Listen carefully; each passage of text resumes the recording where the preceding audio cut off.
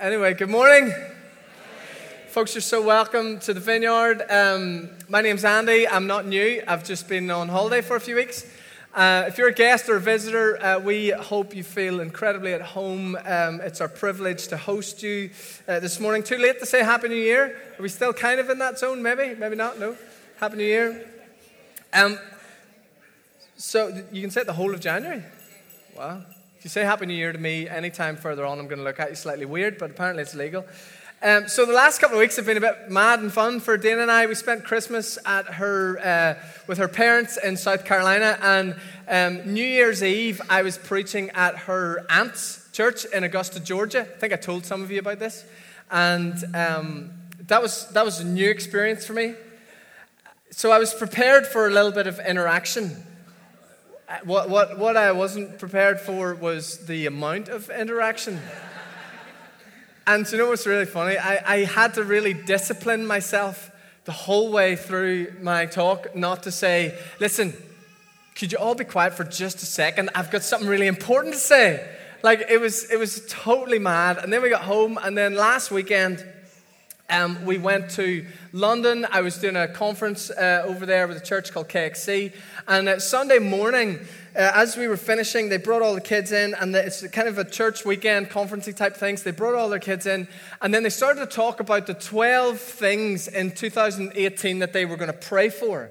And they had all these different things. And the way they did this was they had these like white kids kind of vest things. And they brought the kids up.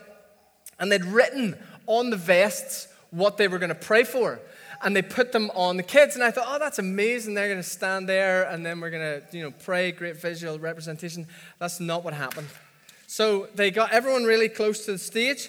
And they got me up because one of the things they wanted to pray for was Lagan Valley Vineyard. So they put me in this kid's bib. It was about this size with Lagan Valley Vineyard written on it. And then, Josh, you ready? This is how they prayed for all of us.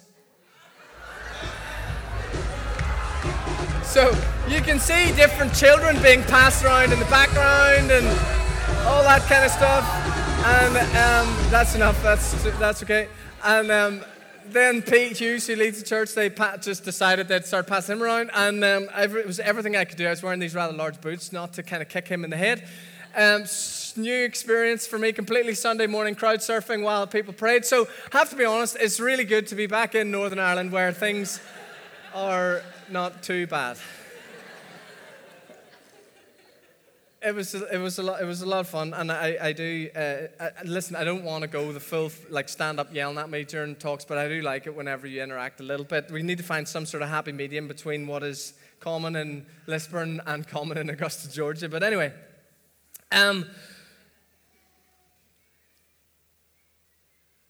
Stu started a new series last week called Rooted, and if you were here, he did just a phenomenal job. And if you weren't here, can I really encourage you to catch up with that online? So it's on the podcast. You can join in. But I want to begin this morning slightly differently.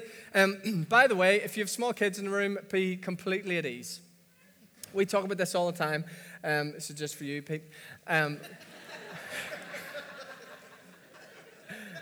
The metaphor used in the scriptures for the church is family. And I don't know about you, but our family's pretty messy.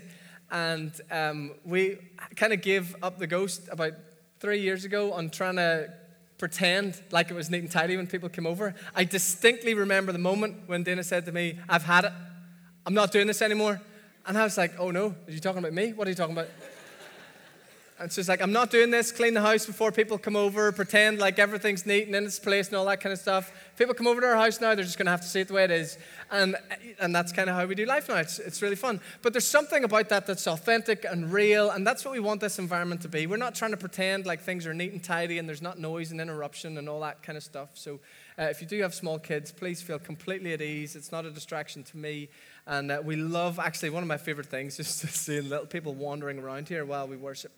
It's brilliant, and I absolutely love that. So be at ease if you have small kids in the room. I want to start this morning slightly differently. I'm going to put the Lord's Prayer up behind us. Inappropriately titled, should be called the Disciples' Prayer, but anyway. And I want us to begin this morning, if you're able to stand, and we're going to pray this prayer together. So why don't we stand? and I'm gonna lead us. Let us pray. We want to pray this out loud together, okay? Our Father in heaven, hallowed be your name. Your kingdom come, your will be done on earth as it is in heaven. Give us today our daily bread. Forgive us our sins as we forgive those who have sinned against us. And lead us not into temptation, but deliver us from evil. For the kingdom, the power, and the glory are yours, now and forever. Amen. You can be seated. I want us to take a moment of quietness together for a second, and I want you to bring to your mind 3 people in your life that you would love to encounter the life and friendship of Jesus in 2018. 3 people in your life that you would love to experience God's goodness and kindness this year. That might be a family member, that might be a work colleague, a neighbor, might be someone you know. It might be someone who has been following Jesus for a long time but is going through a really difficult season in their life. It might be somebody in your life who thinks they're as far away from God as they could possibly be. But I'd love to just take a couple of minutes and just bring those people to your mind. And as you do that, I want you to just in silence to pray for them. Just pray that this year would be a year when they would encounter and experience God's goodness, His kindness, and His love. And then I'll pray together as we finish. So we're just going to do that in silence right now for a minute or two. Go ahead and do that.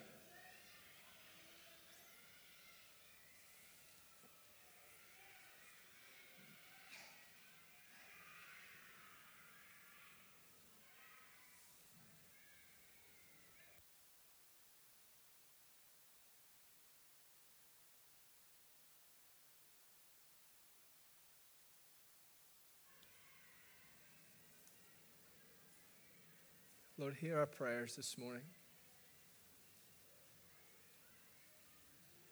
Father, we thank you that you're good and that you love us.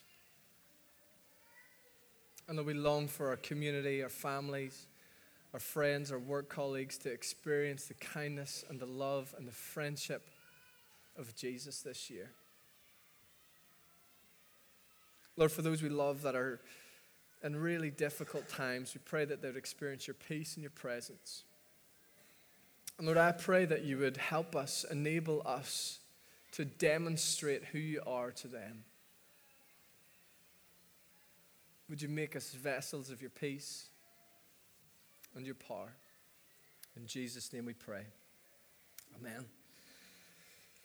So it was Tuesday, 12th of May, 2015. Patrick Murphy was heading home to his wife Jenny and 2 small children. He was on a train heading from Washington, D.C.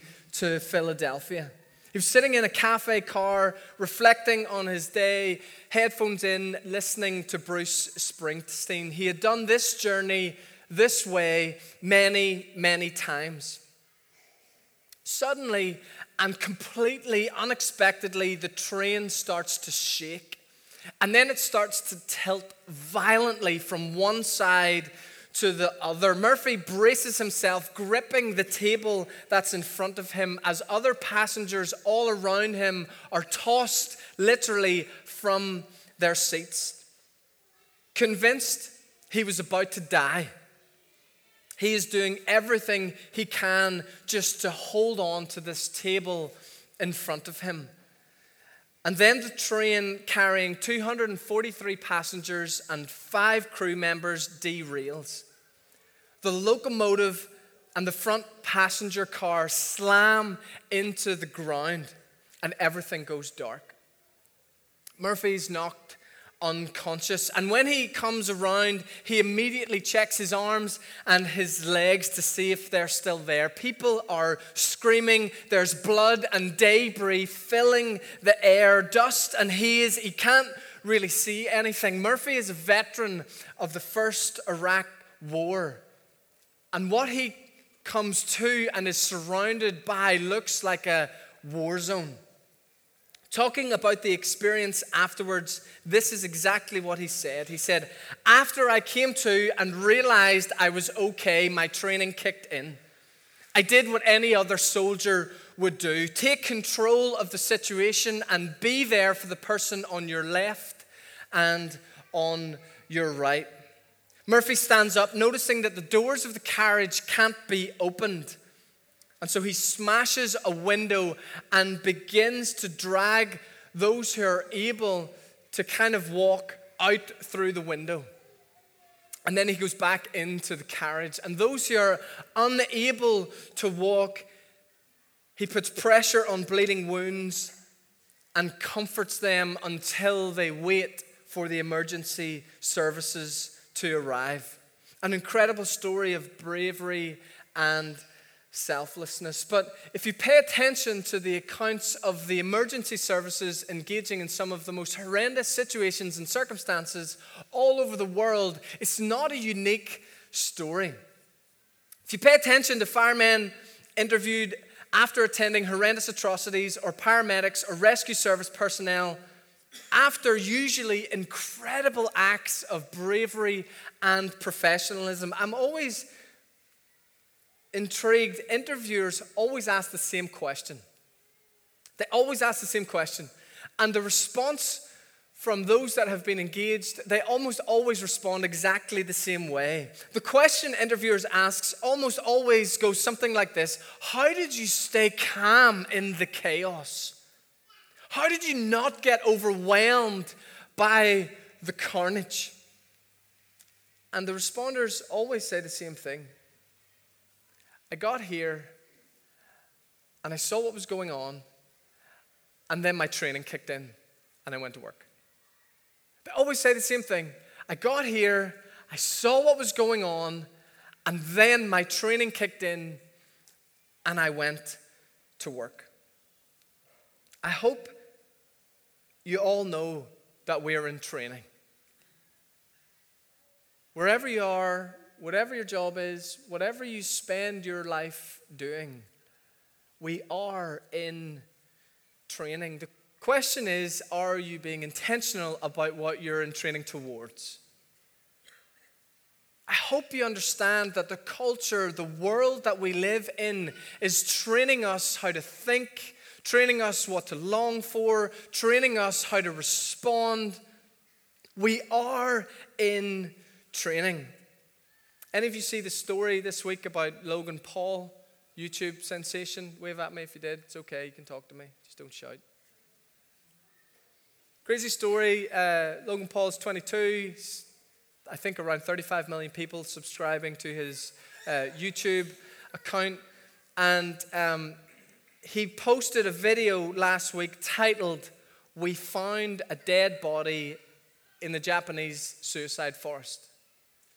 So he goes to a forest in Japan that is renowned for being a place where people go to take their own lives, to make a video blog, and while he's there, someone has taken their own life, and he films it and comments on it and then puts it on YouTube. And the world kind of erupts, and he's in pretty hot water at the minute. But what happened there? Well, what happened was he went to Suicide Forest, something happened, and his training kicked in. He did what he has been trained to do for years. He saw something pretty outrageous and got his phone out and started to film it, and then put it on YouTube. Any of you catch Mr. Trump's comments this week about certain countries in the world? What happened there? President Trump's talking about immigration and his training kicks in. That's what happens. And we can look at Logan Paul, or we can look at President Trump and some of the craziness that goes on and comes out of his mouth and ends up on Twitter and all that kind of stuff. But friends, we need to be really careful that we don't look at people in situations like this with some sort of superiority complex as if we would never do that. Because the reality is we do all the time. The world's just not watching. I wonder, would it be good news for you if your secret desires or thoughts were exposed and magnified for the world to comment on? Frankly, that terrifies me. I don't know about you. I wonder, are the practices and patterns of your life and thoughts good news for the world? Most of us, as we reach maturity as adults, have learned to do this wonderful thing where what happens in here doesn't happen here. That's the maturity that's maybe missing for our dear president in the States. Right? That's typically what we describe maturity as. The ability to kind of have a thought and think, whoa, that's crazy, I better not say that. And so we edit ourselves, and one of Dana's cousins, in reference to dating, she was talking to her sister, and she was talking about this new guy she was dating, and she said, how long have you been dating? And she said, oh, like a couple of months. And she said, oh, you're still dating the representative. I love that. It's such a true word. You're still dating the representative. Wait till you see the real person. But isn't that what most of us do most of our lives? We present the representative. We send the representative. We allow the representative to comment. Because if we have some degree of maturity, the representative is much more palatable.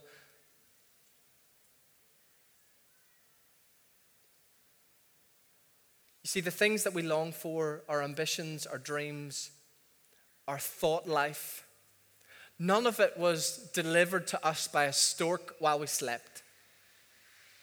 It is the fruit or the product of years of training. Now, you may put your hand up and go, Andy, I didn't know I was in training. Well, that's okay, but you were. What happens in here is the product of the training that you've been in for years and years and years. I wonder, are you aware of where your training is taking you? The question is, to whom or what are we being trained towards? I wonder if any of you heard of Nadine Lance Collier. Any of you? Probably not. Any of you ever heard of Ethel Lance? Wave at me? Probably not. 17th of June 2015, Nadine's 70-year-old mother, Ethel, is at her church's midweek prayer meeting. She's been part of this church for over 30 years, and they gather on Wednesday night to pray, a small group of them. And a young man named Dylan comes through the church doors, first time ever there. He's welcomed by those that have gathered to pray. They're in a circle together. They begin to pray, and shortly after they started to pray, Dylan stands up with a gun and murders 9 of them. And then flees the church. 70-year-old Ethel is one of the 9 who have been murdered. A few weeks later, at the first court appearance, Nadine speaks to Dylan. I can't imagine what it felt like in the courtroom, but listen to what she says. This is the daughter of 70-year-old Ethel. She looks at 22-year-old Dylan and she says, I forgive you. You took something very precious away from me. I will never talk to her again. I will never be able to hold her again. But I forgive you. And I pray that God would have mercy on your soul. We are a family that love built, and we have no room for hate. Wow. Wow. In one of the darkest experiences imaginable, Nadine's training kicked in.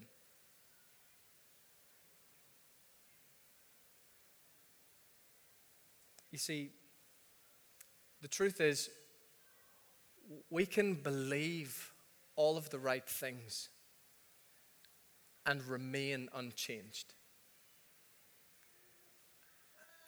And I think if I'm really honest, I have been guilty of that for a large part of my walk with Jesus. I think church as a whole, we've been guilty of that. We've become kind of like the doctrine police.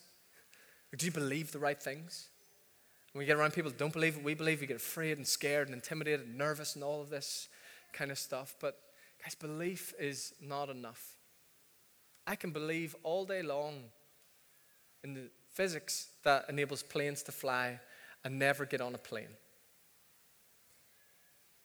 And belief in the physics that make planes fly is useless to me unless I want to actually get on a plane and go somewhere.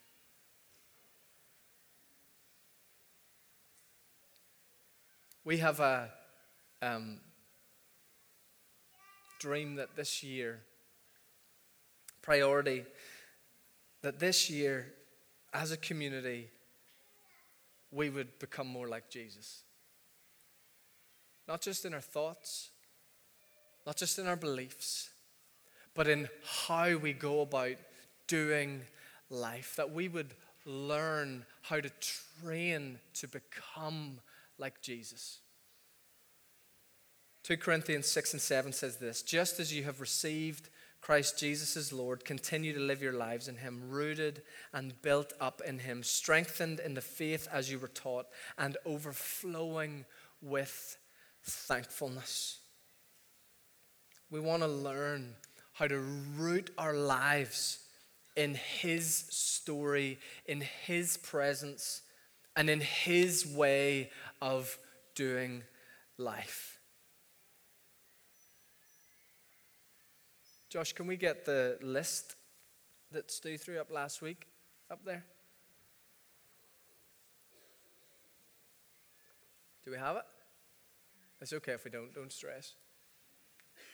I thought Stu did a brilliant job last week, and he provoked us to not look at this list as where am I weak or which one or two do I need to grow in, which is so how we do it, right? Like you see a list of all of the things that Jesus kind of practiced in his life, and you go, right, I'm pretty good at building community, but I'm really bad at like praying for the sick. So this year I should probably emphasize praying for the sick a little bit more. And I love that, and there's a degree of helpfulness in that, but we've kind of missed the point.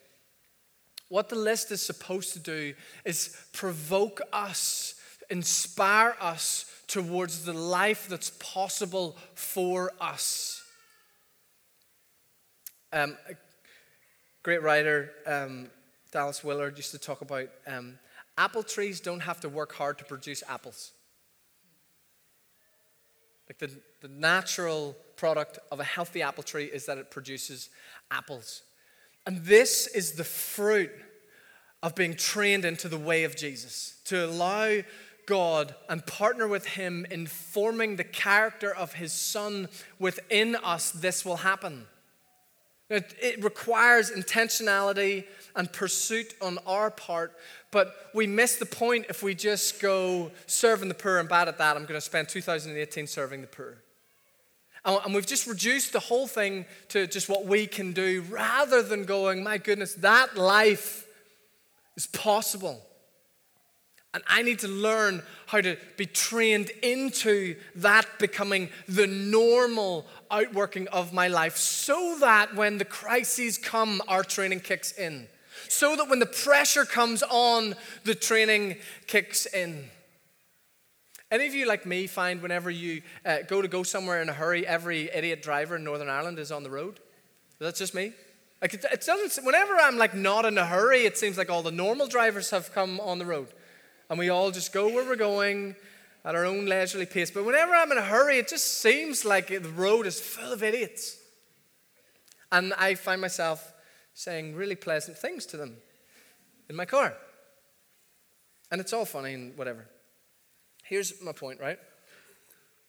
When Jesus says that we are to love our enemies and bless those who curse us, how do we train in that? Because it's no good waiting for the moment of greatest offense to think, right now I got to try and figure out how to build a rhythm of forgiveness.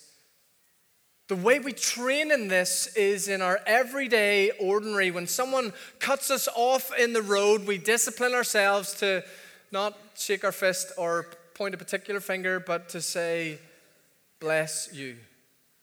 Bless you. You see, as we train, it becomes normal.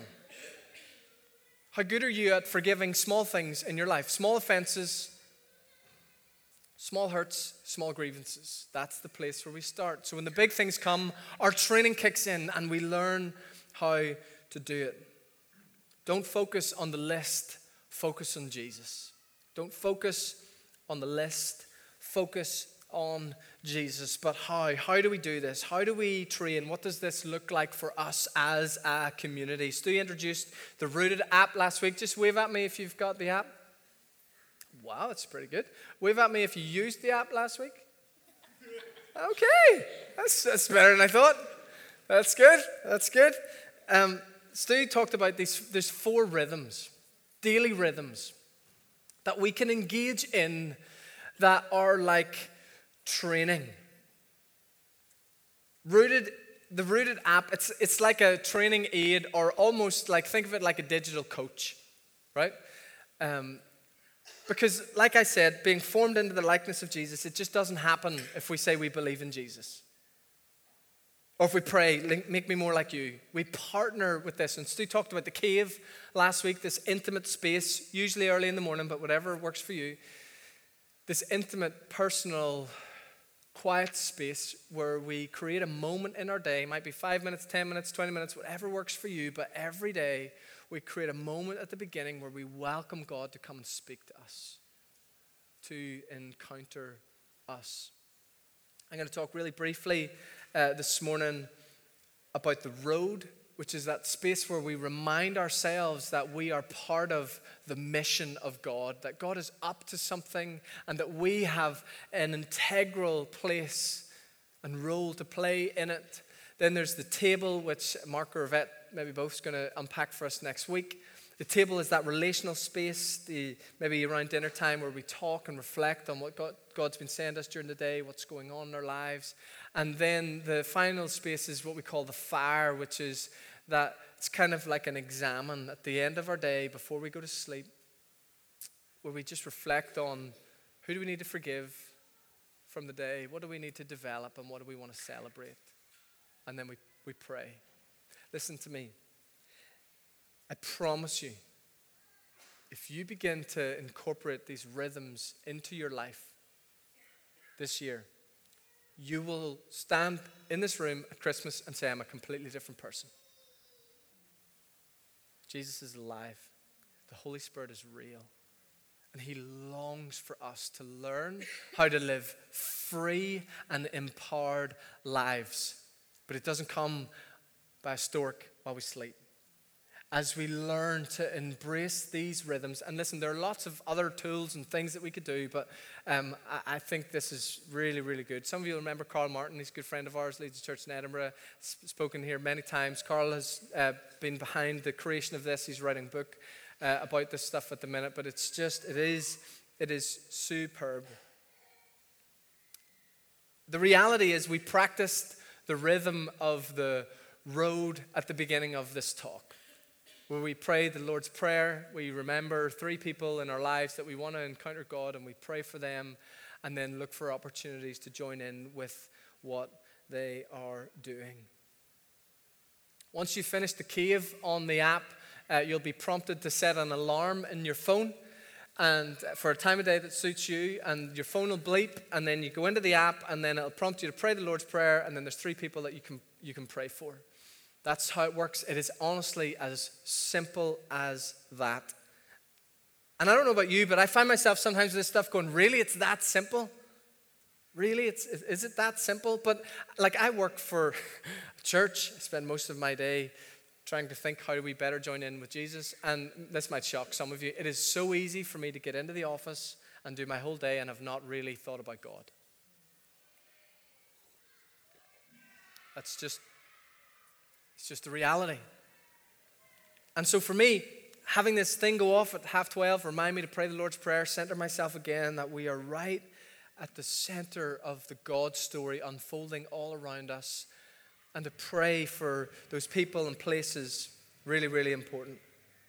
The road is about reminding ourselves that we are caught up in this incredible God story of seeing heaven come to earth, and that we're not observers of that story, but we're active participants in that story. The road is as simple as that. A reminder that we are part of the story, ushering heaven into the lives of the individuals and institutions that surround us. That we are part of the story, ushering heaven into our city and into our culture. Acts 1 verse 6 and 7 says this: Then they gathered around him. That's the 11 disciples or apostles that have been left. after Jesus' resurrection. Then they gathered around him and they asked him, Lord, are you at this time going to restore the kingdom to Israel?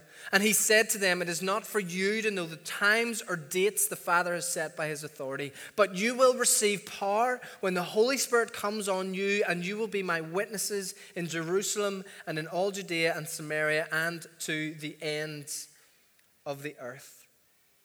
It's an incredible moment at the very beginning of the book of Acts where Jesus is commissioning those that follow him into his story to go and demonstrate to the world that the King has come, that there is hope and life available now. You see, in this context, when a new Roman emperor came to rule, the first thing that they would do is send heralds all across the empire, as far north as Britain, as far west as Spain, and south and east as Egypt. These were the original evangelists. This is where we get the word evangelist from. They were those that were sent out from the Roman Empire to go and herald the good news that a king had come. You see, in the ancient world, those that lived there knew that authorized government was better than chaos. And so no matter how corrupt or bad the king was, it was good news that there was a king on the throne. The authority of the new ruler would take effect by these messengers declaring, we have a king. And this is exactly what Jesus is doing here at the beginning of Acts 1. Commissioning these apostles to go and herald the ultimate good news that the king has come, that he is here. But as Paul knew well and talked and wrote of in 1 Corinthians, the kingdom of God is not a matter of talk, but of power. That this story, this gospel, this declaration would not move forward by persuasive words. That we can't convince people into the kingdom. It's not how it works. It requires power. Verse 8, Jesus says, you will receive power when the Holy Spirit comes upon you. Becoming like Jesus, learning to live the way of the kingdom. Yes, it requires our effort, but it also requires the power of the Holy Spirit. Could it be that 4 simple practices of cave, road, table, and fire could actually make us like the King of the universe? Yes. Why? Because the ultimate multiplier is the power of the Holy Spirit. That as we engage in these rhythms, the Holy Spirit partners with us to form the life of Jesus in us, to flow out through us. I wonder this morning, how many of you would like more power in your life? Wave at me if you'd like more of God's power in your life. I think that's true for all of us. In our honest moments, when we face what we face in family life and our work, goodness me, when I look at the news and everything that's going on, we need more power. The word for power in verse 8 here is the same word that we get the word for dynamite from. That we would receive dynamite when the Holy Spirit comes upon us. You do realize that dynamite is equally as useful as it is dangerous. It's equally as useful as it is dangerous. What determines that is the hands it's in, right? Like dynamite in the wrong hands is utterly destructive. Dynamite in the right hands is incredibly useful. And here's what we need to understand about power. Power magnifies what's present in our lives. Power magnifies what's present in our lives. That's why Logan Paul's in the hot water he is in, because he is incredibly powerful. There are 35 million people that watch his videos. Is that the first time someone's made a video in that forest? I don't know. Possibly not. It's the first time someone with real power actually showed a video like that. So what's happening with our dear President Trump? the power of the presidency has put a magnifying glass on his life. Is he behaving any differently this year than he did 3 years ago? Probably not. But power magnifies what's present. And here's a thought I have for us this morning. What if God's withholding of his power from you is actually an act of kindness?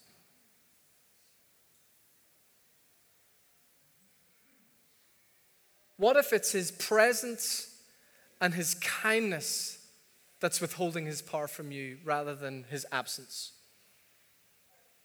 Listen, I know he longs to place his power upon us. He loves to demonstrate the reality of his kingdom through his kids. But we have all seen the stories play out where people demonstrate his power and hidden things in their lives that haven't been attended to and haven't come under the lordship of Jesus get exposed and things blow up. See, the more our characters become like that of Christ, the more God can trust us with his power. And the reality is God loves us all the same, but he does not trust us all the same. And that might seem a little bit, what? But it's just true. He loves us equally. But we have to learn to grow in trust. I love, and let me finish with this. James, why don't you come on up? I love how Jesus frames this. He says, you will receive power when the Holy Spirit comes on you. Power is not earned. The power of God cannot be earned. This isn't a clean your lives up so that God can give you a gift. It's not earned. It can't be extracted or manipulated out of God. It is something that we receive as we learn to surrender our lives to Jesus. As we learn to practice the rhythms of the way of his kingdom, we receive his power. Learning to usher in the kingdom of heaven is not a work of intellect, it requires power. And I want us to finish this morning for those of you who are ready to say, do you know what, God, I want to surrender every part of my life to you. I want to welcome you again to rule it all. I want to learn how to practice the ways of your kingdom. I want you to train me to become more like your son. And I want to receive your power. I want to spend our final few minutes together just imparting fresh power to us. So why don't you stand?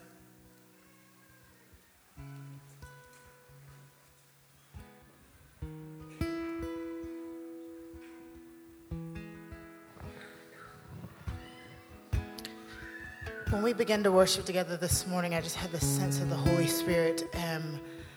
Just wanted to say to us this morning that the power of the resurrection is here this morning. And I felt like he said to me, there are people here this morning who feel like you came in this morning and you have felt like for a long time that you are literally walking dead. You have a sense of death on you. I'm not even just talking about physical death, just like dead dreams. Your life just feels like labor all the time. You feel like you're dragging through your weeks. You know the kind of person you want to be. You know the kind of parent you want to be, but you just can't get there and you just can't feel it. And I had a sense this morning that the Father was saying, the resurrection power is here. And then we started singing the song about the resurrection life of Jesus. And if you're here this morning and you say, yeah, I need that ground to shake and I need that stone to roll away from in front of my life, the Father is here and he is willing and ready to do that for you this morning. Wonderful. So here's what I'd love to do. James is going to play and lead us. But if you're in that place, you're going, I want to receive more power, knowing that I'm going to need to be transformed and trained into the way of Jesus, that we're saying yes to both of those things. Lord Jesus, train me to have character like yours, and I want to receive your power. I want to invite us just to come to the front. We're going to pray. And if you're in that group as well, you're going, do you know what? I just need resurrection power to speak and do what it does. We'd love to just pray for you as well. So why don't we just come now? James is going to lead us, and then as you come, we'll pray. So just come if you want more power.